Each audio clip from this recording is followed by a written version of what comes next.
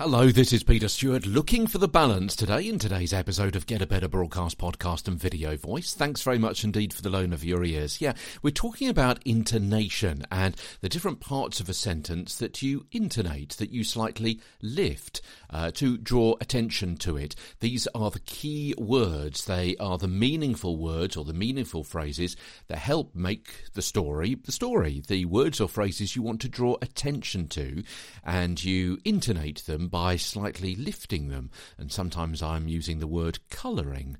Yeah, you're not stressing or emphasising because that suggests too much power. It's much more nuanced than that. Yeah, as I said there in the word nuanced. I didn't emphasise or exaggerate or stress. I just lifted it slightly. I gave it a bit more colour, a bit more depth perhaps. And one of the other keys for looking out for the words or the phrases that you need to colour, you need to draw attention to, is when you find that in a sentence there's a balance, there's a fulcrum, there's something happening on two sides. So look for the fulcrum in the story or the sentence. What balances one side with another? Let me explain. A story is often a story because the arc is based around an axis point. Yeah, while this is happening over here, that's happening over there. Or he says this, but she says that.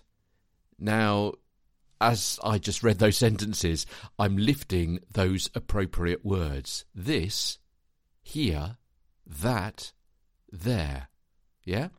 That's because those words are giving context through contrast or comparison.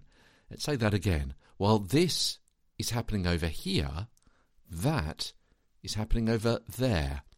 Okay, I've exaggerated slightly, but just to draw attention to those key words. You've got two parts of that sentence. You've got, while this is happening over here, and you've got, that's happening over there. Or, he says this, but she says that. And so you've got the he, which is balancing with the she, and the this balancing with the that. You've got quite a bit going on there. Let me give you a few more examples which are a little longer, maybe a little bit more complicated. Here we go. And here's the first one.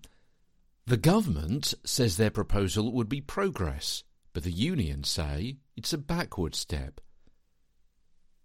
The prosecution says he killed the shopkeeper deliberately. The accused says it was self-defence. Some companies only give a 5-year guarantee. We promise to repair or replace for a decade. The race favourite was Going Solo, but the winner was Acapulco. Yeah? So those sentences are also in the show notes, so you're able to go back and read them and hear how I've used the intonation to draw attention to the two sides of that seesaw, if you like, the two sides of the argument, the two sides of that fulcrum. For example, the government says their proposal will be progress, but the unions say it's a backward step, and so on. You'll be able to see that balance on both sides of all four sentences there. And what you're actually looking out for is the fulcrum, which is at the comma of those sentences with the contrasting balancing words either side of it. Yeah, and you've usually got, in those examples there, you've usually got two. So the favourite, Going Solo, winner, Acapulco. So you've got the favourite balanced with winner and Going Solo with Acapulco. And these are not synonyms because in that example there, the horses and where they came in the race are different. So they're not synonyms, which we spoke about a week or so ago. Okay. Here's another example. Deciding how to get to the holiday location. All right. I think it's better to go by plane rather than by train. You naturally highlight those two modes of transport which could be considered and which contrast with one another, plane and train. And in doing so, you suppress what I've been calling the grammatical grouting that joins those two together. In this case, the three words rather than by. Yeah, I think it's better to go by plane rather than by train. You're highlighting plane and train. You're dropping that grammatical grouting in the middle to help with that contrast. So you go by plane, and on the plane, the cabin crew offer you a meal. And they come down and they say, would you like chicken, fish or pasta? Again, the meaningful words are those which introduce new information, which are also the ones which are balancing.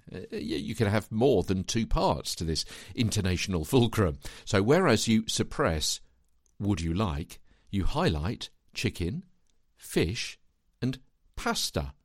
And you also suppress the grammatical grouting of or. Yeah? Would you like chicken, fish or pasta? That's it for today. You got all of those examples in the show notes, of course. Tomorrow, contrasts within contrasts. Yeah, we're going to be stepping it up a little bit, getting a little bit more involved, a little bit more in-depth as Get a Better broadcast, podcast and video voice continues. From London, I'm Peter Stewart.